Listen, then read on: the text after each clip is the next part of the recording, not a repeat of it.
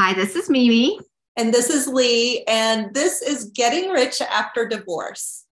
We're two divorced women who decided the best way to get rich was to embrace our entrepreneurial spirits and build our own business. To us, rich means the money in your bank account, but also the quality of your life, your experiences, and your personal well-being. You're here to overcome doubt, fear, burnout, and finally get unstuck to build a business you love and makes you rich. You also want to learn how to do all of this while navigating the challenges divorced women face. If that's you, stick with us. You're in the right place.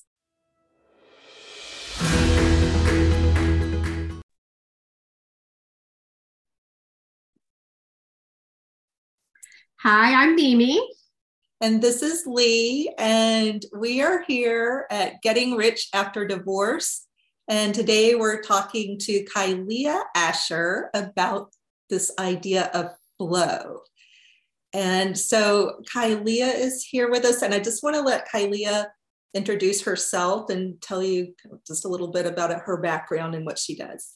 Yeah, thank you. Thanks, Lee and Mimi. Thanks for having me a part of today's conversation. I always love to talk about flow, something I've been studying and researching and teaching on and practicing, and most importantly, being a learner of, because I say I'm no expert. I'm just continuing in process to learn. So, but my background is as a 20 plus years as an educator, which included teaching students of all ages from kindergarten all the way through graduate school, later moving into educational leadership and nonprofit management. And then through all of that work was finding myself coaching a lot and really loved coaching. And so decided that I would finally do what I had sort of set out with the intention of doing many years prior, which was to actually become a certified life coach. So today I am a master certified life coach and work with all sorts of different people, both in individual one-on-one sessions as well as in group sessions. I do teaching as well for people who are themselves training to become coaches. And it's been a lovely passion of marrying the two, of being able to bridge together my passions for coaching and my passion for teaching. So, but of course, my foray into flow really was because I wasn't particularly good at it. I have been sort of I would self-describe myself as often living in kind of hustle mode that kept me very frequently in burnout because I was achievement oriented and approval seeking oriented, and got my sense of self both by what I was achieving and doing, but also how I was serving others. And so I was often in, as I say, my flow was like drinking out of the fire hose spigot, right? And so it was either drinking there or getting so exhausted that I would collapse and have to just turn the water faucet off entirely and just go take a nap. And I can relate. Yes, can you relate? Thank you. Yeah. Yeah. So I thought there has to be a middle way here. There has to be a better way. And so that's what took me into, it was actually a reminder of when I was getting my PhD and learning about flow theory and the original work of Dr. Mihai Csikszentmihalyi, who was a professor at the University of Chicago, who really was the one who discovered and termed the idea of flow state. And he actually set out and found it because he was really interested. He was from Hungary, and he was a product of World War II, a childhood during World War II, was heavily impacted by the war there, and saw there were some people who came out of the atrocities of the war and could continue living a fulfilled lives, and others who the trauma of it all was just overbearing and felt such depression. So his original interest was kind of trying to find, how do you build a life of satisfaction despite what external circumstances are around you?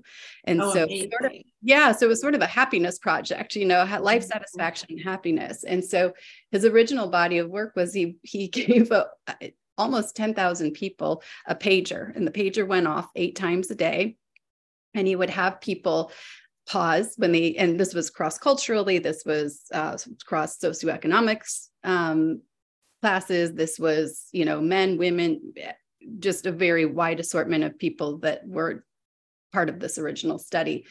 And the pager would go off 8 times a day, and the person would be asked to pause and write down, what is it that I'm feeling? What am I doing right in this moment? And what am I feeling?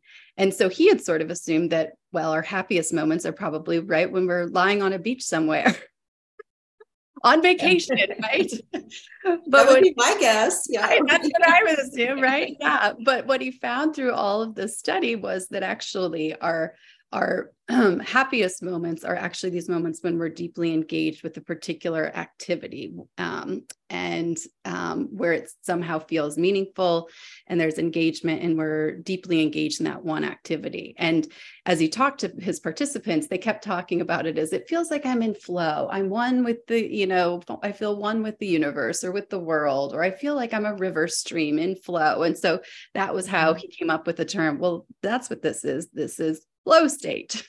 And so, yeah, what he actually found is that there's a state of being called flow state where we both feel and perform our best. And so later researchers have taken that original body of research and realized there's a lot we can learn from it. One thing we've learned is that we are actually 500% more productive when we're in flow state. So rather than being in anxiety and in hustle, we're actually, when we slow ourselves down and get into flow state, we're actually more productive. And we're also happier. The 5 most feel-good neurotransmitters are all lit up right when we're flooded with them right when we are in this space that we call flow state. And the beauty of it is it's hackable. You can hack into flow state.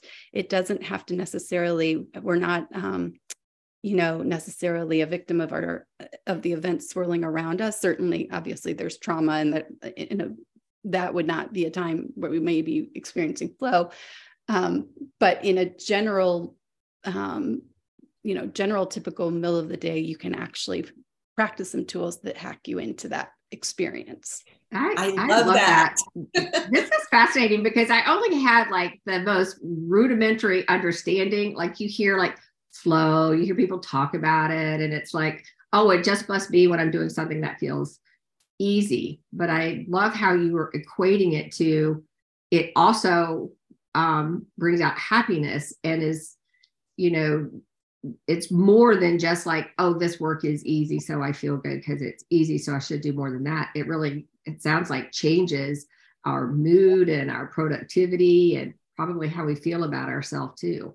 Yeah, that's beautiful, Mimi. The one thing I would say too about it, when you use the term ease, one of the things and there's a great diagram, and I should put it up here on the screen, although I think we have some people who are listening by audio, but you can see his original framework is a chart, and it's very simple. It has anxiety on one part, flow on the other, and boredom at the bottom. And basically what the flow chart shows is that we establish flow state when the challenge that our skills are commensurate with the challenge at hand. In other words, if we're participating in a skill that we don't necessarily or participating in an activity that we don't necessarily yet have the skills for, and we're really pushing ourselves, or maybe we've given ourselves a timeline that isn't at all realistic, right? I can get out of flow very easily with the concept of deadlines. Yeah. And as soon as I drop the deadline, I go back into flow, right? It's like the anxiety is happening as I'm trying to race the clock. But if I can drop the deadline, I can drop myself back into flow. And then the other half of that is if we're involved in activities where our skills really exceed the task, then we're in boredom. So that I think of as like, scrolling Facebook, looking at things that feel more that occupy our minds, but might make us ultimately, with too much time spent on that, feeling kind of restless and listless and bored, if you will. Yeah, I love that distinction. Yeah. I love that distinction, that it's not just what's easy, because it also has to be engaging. Is that what you're saying? Like, yeah, exactly. One of the characteristics that he found is that, that engagement piece. One is that when you're in flow state, you can only do one task at a time. So part of the engagement is we can't be in flow state when we're multitasking. The brain's, capability is only on this one task at a time. So that's part of it. And then, there's actually a sense of merging with the activity. So I don't know if either of you have any, hobbies you do, painting or sculpting or whatever, skiing, any hobby where you might find yourself kind of becoming one with the task. In other words, like the skier becomes one with the set of skis connected to them. There's this sense of union, the sense of oneness. The painter becomes the painting, if you will. And so the product actually becomes sort of an extension of the person, the extension of the self. Yeah, and I was actually thinking of simpler tasks because I was trying to think of examples of, and I'm currently, just admittedly in a state of burnout. So just so everybody knows. So I couldn't think of like complex, really cool things that I do that get me into a state of flow. But when you were talking about painting, I like just painting a room, I like painting furniture. Just anything, applying color to something is fun for me. And I can, just in the simple task, not very artistic of me, but just when I'm painting a room, like taping it off, figuring out which roller or brush to use. And when that puts me in what I think, and it's not super challenging, so it doesn't exceed my skill set, but I don't paint enough that it's like boring. So would that be an example? Like it could be a really simple task, because I was thinking things like organizing my closet once a week in the morning. I go in and just kind of make sure everything's kind of cleaned up. And I go into kind of a zone with that feels, I would say I'm happier after I do it. I feel like I've done I've been productive. I've been 500% more productive than the rest of the week in terms of organizing my closet. Could those simple tasks also be, or does that count as flow? 100%. Yeah. And I love the term you use, in the zone, because that's the term a lot of people use to describe when they feel that, being in the flow state. But absolutely, two of the characteristics you actually mentioned in there, Lee, kind of embedded in that is that part of what Csikszentmihalyi found is that to be in flow state, it's helpful to have some sort of goal. So in your case, it's like, there's this bedroom wall that needs to be painted, right? And I'm going to put tape around the wall and I'm going to paint this wall, and that there's some sort of immediate feedback. So you're seeing, as you put the paint up on the wall, oh, there's some progress that's being made here. So there's this funny, like interesting, I guess, paradox, if you will, that there is this particular goal. We tend to do better with activities that are autotelic, meaning we would love to do it just for the sake of doing it, not because we're expecting any sort of reward. However, getting immediate feedback on it is also a characteristic of flow state. So I think that's a perfect example. And I oddly can like get into flow folding my laundry, Right. loading the dishwasher. Yeah. So let me just ask, like, when you say I can get into it with those simple things that you guys are just describing, what does that feel like? Like for somebody that's like, I just can't even imagine considering laundry being in a flow state. Like, is there a way that it feels to you that's like, oh, this is flow? Yeah, that's a great question. For me, it feels as close proximity that I could describe it is true presence. It's right, because I'm doing one task at a time. I'm trying to do it. I'm not having the TV running at the same time, or, trying to do my taxes at the same time. I'm focused on this one activity. There's a goal in mind of something that I know that, that I'm going to reach at the end of this 20-minute task. And there's going to be immediate feedback as I see the washcloths folding up and piling on top of each other. And so, the very tiniest tasks, you can experience it. And I think for me, the way I experience it in my body, it's a sense of great inner peace. It's a sense of great presence. I'm right there in the moment. And I think at the end, there's sort of a sense of accomplishment. I've done something, and I've done something without having to be in the hustle. Right. Yeah. And that's where I'm big on to note and celebrate all of the input, right? I note and celebrate the input, And I release the outcome. If I don't get through all of the laundry, like that's okay. Also, I'm going to note and celebrate the laundry I did get through. Yeah. Yeah.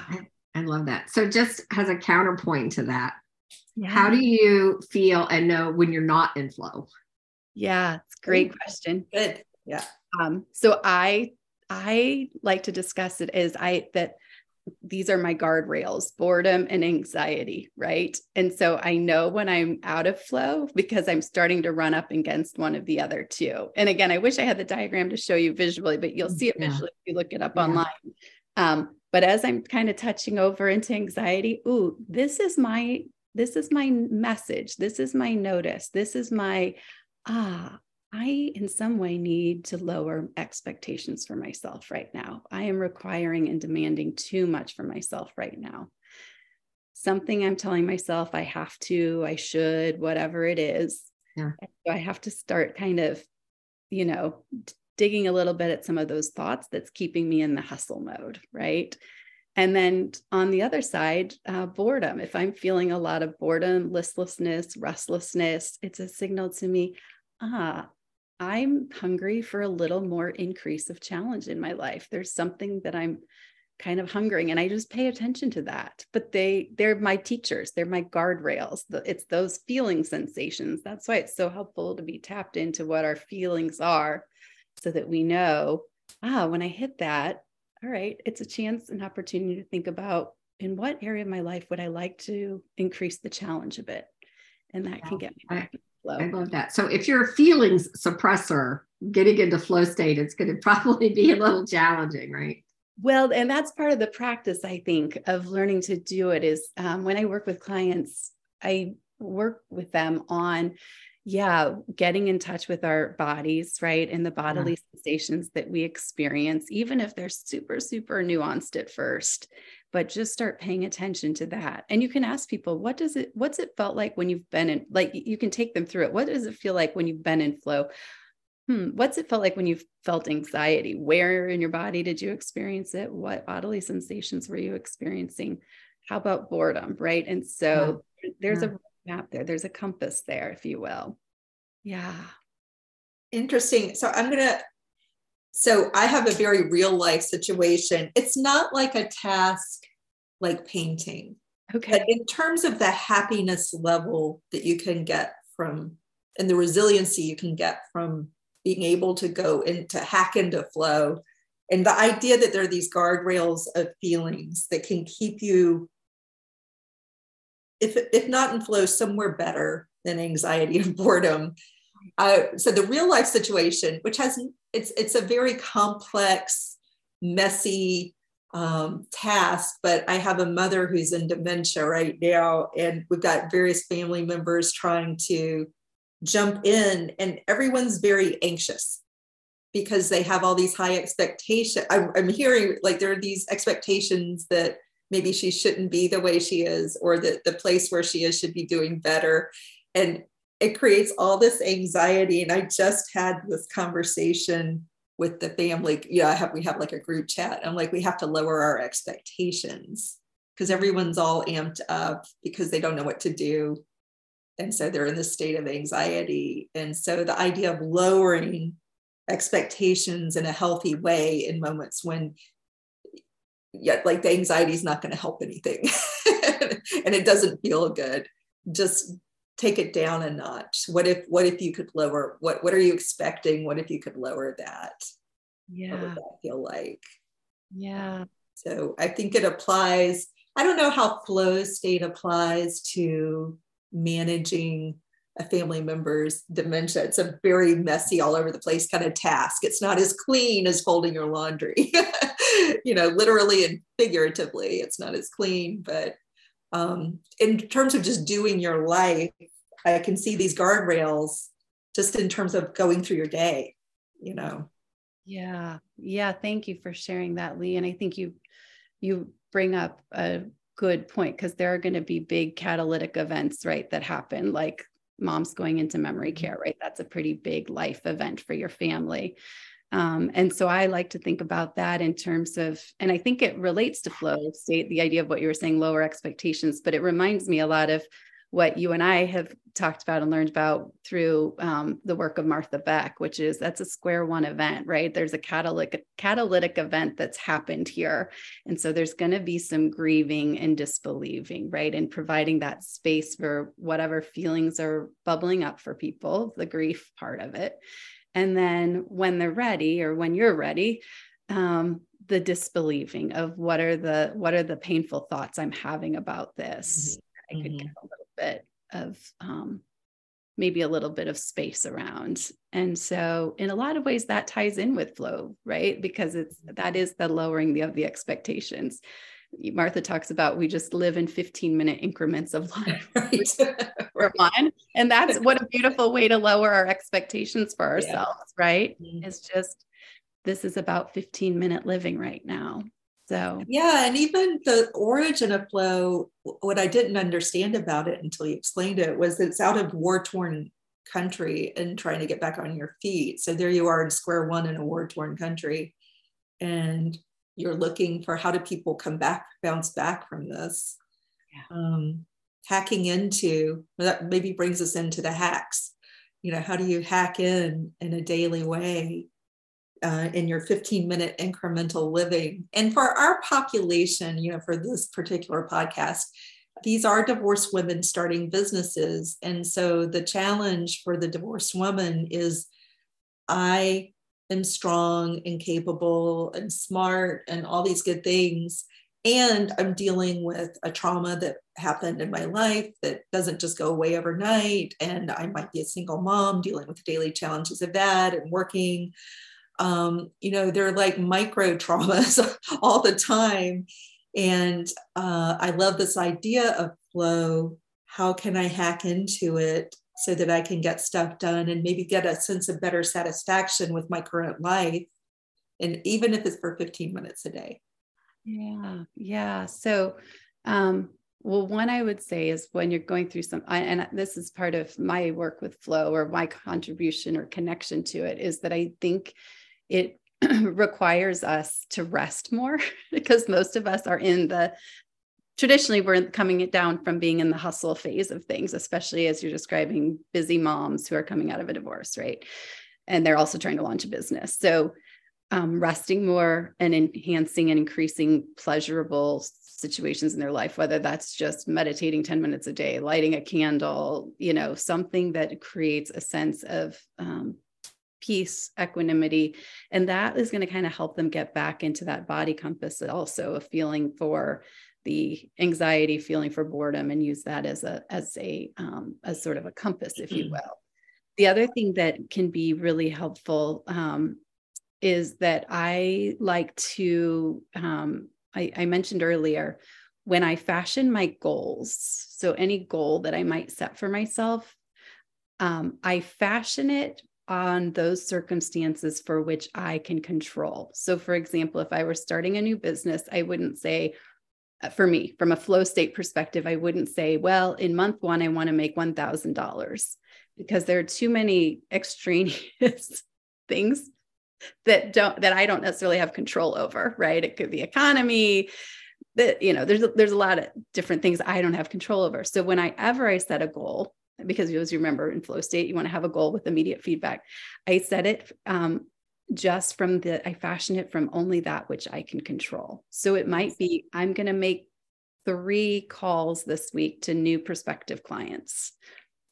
And that's something I can control, right? I can pick up the phone, I can make the 3 calls. And so I'm tying it to the input rather than to the outcome. Nice.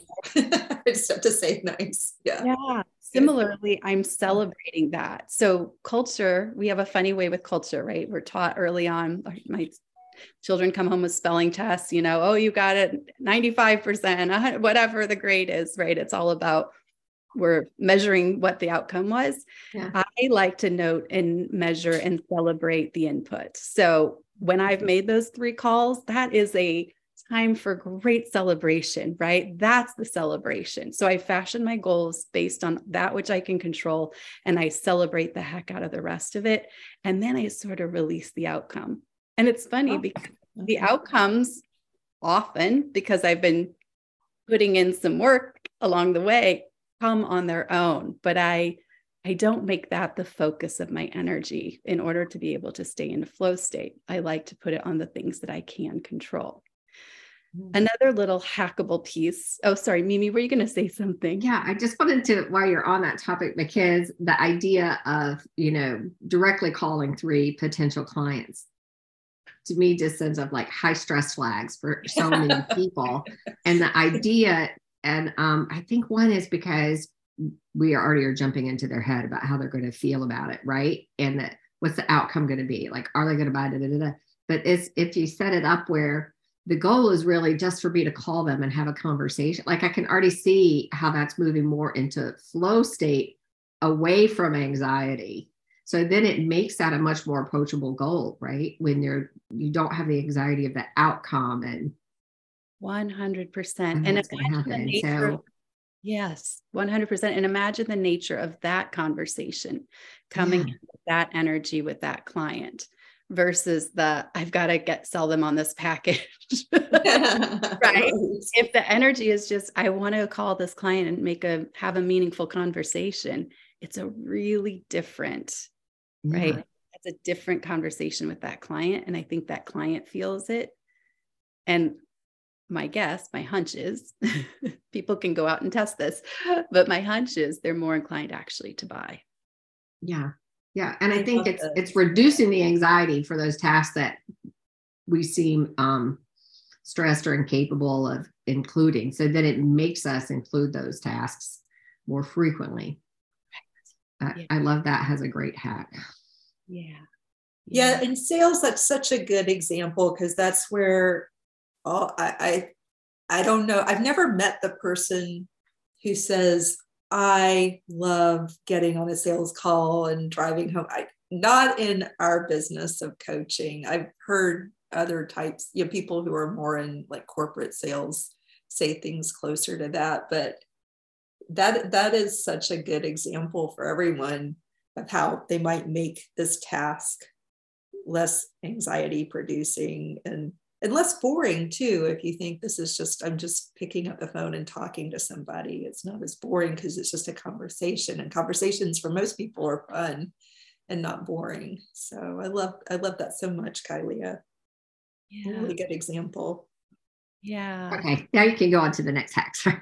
Yeah, sorry.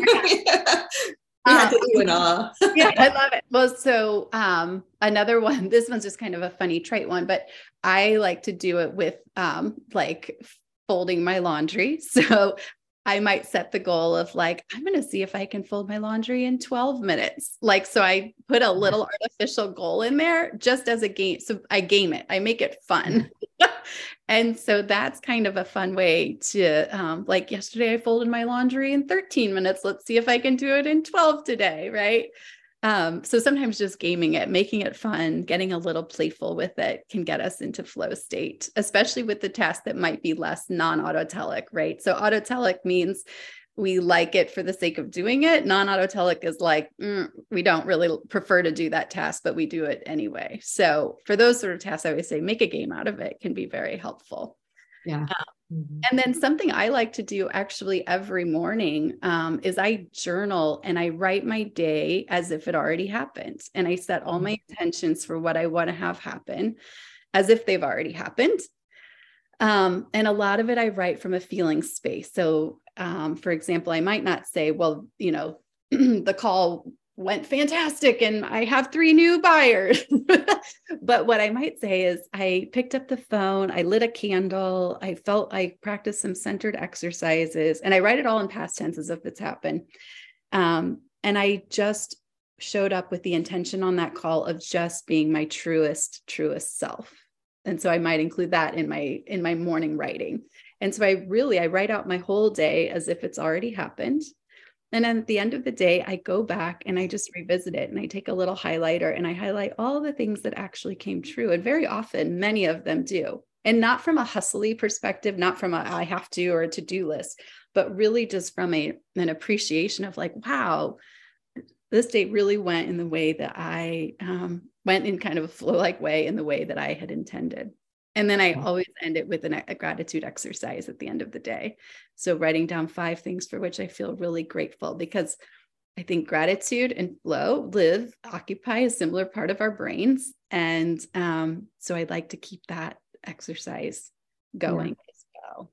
I love that too, for the side benefit of when you check back in, it starts to help you understand more what you can and can't do. Like, I think as humans, we always overestimate how much we can accomplish in a day. And so just like revisiting, how your day went, I always I'm big into realism and what am I learning from this moment? So I could see how that could help guide to you, where it's like, what I have found after doing this, that I'm really best if I just schedule 2 calls a day. Like, while I would love it if I called 3 people, I really am happiest and most successful with who I am if I only did 2. Or, that's just an example. Yeah. That sounds like more in flow when I do 2 versus 3. Yeah. Beautiful. Could you say more about how flow and gratitude occupy the same part of the brain? Yeah. So I think a lot about the work of Jill Bolte Taylor and the Whole Brain Living. If you haven't had a chance to read it, it's great. It's on your bookshelf. I love it. Yeah. But she calls it, right, our characters 3 and characters 4 are over there. And that's where it exists, over on that. That's the right side of the brain, right? The right side of the brain, characters 3 and 4. And so I think they, occupy a similar space. And so, engaging with one, I think, gives some muscle memory to the other one as well. It's the, that kind of playful side of us. And I think it's actually in character 4. I think gratitude and flow, we'd have to go look back if it was character 3 or character 4 where they both reside, but they're certainly over both on that. I was going to ask you, it was one character 3, but I could see gratitude being character 4 for sure. And for those of you listening to this and you're super confused, right, that's a great book to read. Yeah, we'll put it in the show notes. And all of this and that first study that you had, so people can see the diagram. We'll put a link into that so people can go check it out. Yes. Right. Yeah. Love that. So, since we're talking to women that have this business idea that they've either just started or they're trying to figure out how to move it forward, I love these hacks for getting into a state of flow as a way to recognize, when you're doing the thing that you love and when you're moving forward. But I also love it as a way to celebrate. I love how you talked so much about celebrate every moment, throughout the day, these things that you're accomplishing. Yeah. Yes. It's beautiful because, again, as you found with the characteristics of it, you have to have a goal and it has to have immediate feedback, right? And if we can, again, fashion it around those things that we can control, that are in our control, and then we do it, I just think celebrate that. It's so beautiful. Celebrate it. Because I think we don't often give ourselves credit. We do a lot in a day and we don't often give ourselves credit of just how much we've done, just how much we've accomplished. And I think, hustle culture will tell us, oh, well, what's one more? Do one more thing, right? Or we're right. Yeah. Exactly. I love that there seems to be a shift away from hustle culture. We have another podcast on CEO mindset and kind of CEO energy. And I think this flow, when you think about that, is, a beautiful way to manage as the CEO of your business, which can sound and feel so intimidating. But incorporating flow into that mindset would be really helpful. That leads into a question I had for, all of us, but Kailea specifically around flow is, why is it important for a solopreneur, we talked about like a divorced mom. This is a great way to just do those 15-minute increments as a solopreneur. And specifically, I think a lot of our clients are doing things like online businesses as consultants or teachers or coaches. How is flow going to help? So, somebody's listening, they're like, that sounds really cool, but I don't know how it's going to help me. I still don't quite get how it's going to help me. Why is this so important for a solopreneur who's doing this kind of online teaching, coaching, consulting stuff? Yeah, well, I think for the kind of some of the reasons we discussed a little bit earlier, it actually makes us more productive, right? So McKinsey Group did a study that found that entrepreneur CEOs specifically who access flow state regularly were 500% more productive than those who didn't. So we know that we actually can accomplish more when we're in that state. The other thing that I think is really helpful with anyone who's starting a new business, right, is starting to track of when is this feeling out of flow and when is this starting to feel like anxiety, because that's my cue, right, that I need some additional resources. So it might not necessarily, they may very well have all of the skills, so it may not be that the challenge is over the top, but it may be, I can't do all of these things. Maybe this is time for me to get a VA, right? Mm-hmm. Might be a time. This is a signal. If I'm starting to feel that, how can I think about lowering expectations for myself and use it again as sort of a compass for building your business, right? When I find myself overly feeling this way and feeling the demands are too high and starting to feel those early inklings of burnout, right?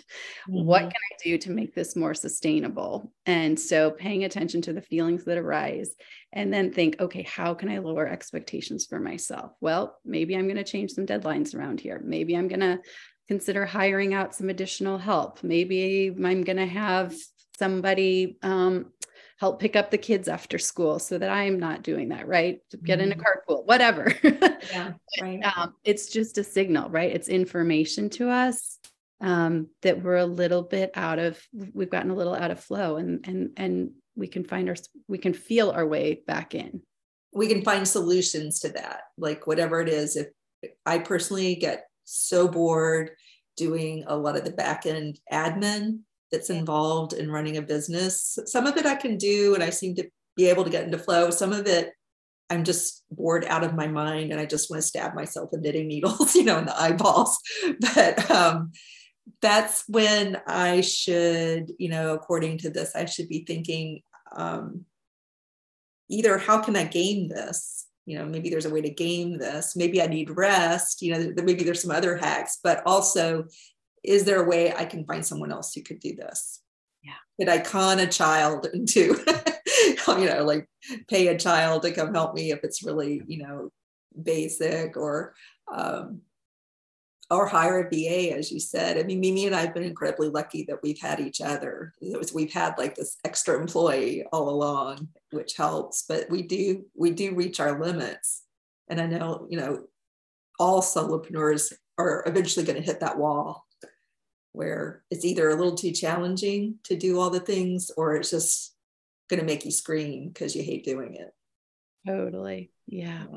And I love, this is another little trick from Martha Beck, but she has something called bag it, better it, barter it. And that's what I think about. It's like, bag it. Can we get rid of it? Do we have to do this? Right. And we're doing things we think we have to do. And when you look really closely, we actually don't have to do them. Can we barter it? So either change the role with somebody else, right? Exchange the role, or even exchange dollars, right? Pay someone else to do it. Right. Or is there a way to better it? Could I do this in a way that would feel, I always give the example of I have to be the one that goes to the dentist to have my teeth, worked on. I can't send my husband in to do it. Right. So what can I do instead? Okay. I can listen to a great podcast, right? Or whatever, to better it for myself. So I think that can sometimes be helpful too, is to think in those terms. And an important thing I also just want to add when we're talking about that side of the diagram and the anxiety, that sometimes the anxiety isn't necessarily because the task is too hard, but it's sometimes we're having some anxious thoughts. And so that's also getting with a good therapist or a good coach can also be really, really helpful to kind of help unearth what else is happening here and what are the thoughts that might be driving some of this too. Some painful things. I think that's an especially good thing. I'm just going to kind of put brackets around what you just said and say that we've noticed in working with divorced women, and again, that's just our population. These things apply to everybody, but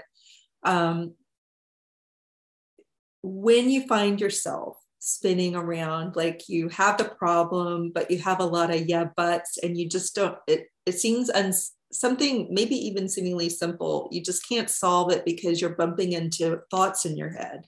Right. Yeah, but I'm worried about spending the money to fix the problem. Or yeah, but this other thing, I need to drive the kids all over Kingdom Come. That's when it's good to reach out for some help, because you're stuck in your own thought cage. And so if you start to spin around like that and you catch it like, oh, I'm just coming up with all these excuses and I never quite solved this problem, to us, we've discovered that's a really good indicator that help is needed. Yeah, maybe a good coach, a really good coach. Look for a good certified coach, and or a therapist. It depends on how severe the issue is. Yeah, totally. Mm. Well, thank you so much, Kailea. This has just been amazing. You've blown my mind several times over. That number, 500% more productive. To me, that is so, and also the happiness quotient, that you could be 500% more productive and happier at the same time. I'm all in. Yeah. Right, give me some of that, right? Yeah. Yeah. So why don't you tell everybody where people can find you to learn more about you, what you do, and how they can work with you? Yeah, thanks, Mimi. So my website is Kailea Asher, KYLEAASHER.com. And then I'm also on Instagram and Facebook intermittently at Coaching at the Cottage. So you can find me there as well. I have a practice that includes where I see clients virtually, but I also see clients here on my home property. We have a little cottage in the back. So we call it Coaching at the Cottage, where I do individual works or individual client work with individual clients and also workshops out there. So yeah, would love to connect with anyone who's interested in learning more about flow. Absolutely. Yeah, and the cottage is so cute. So if you live near Kailea, then you've got to do Coaching at the Cottage. Thank you, Lee. Yes.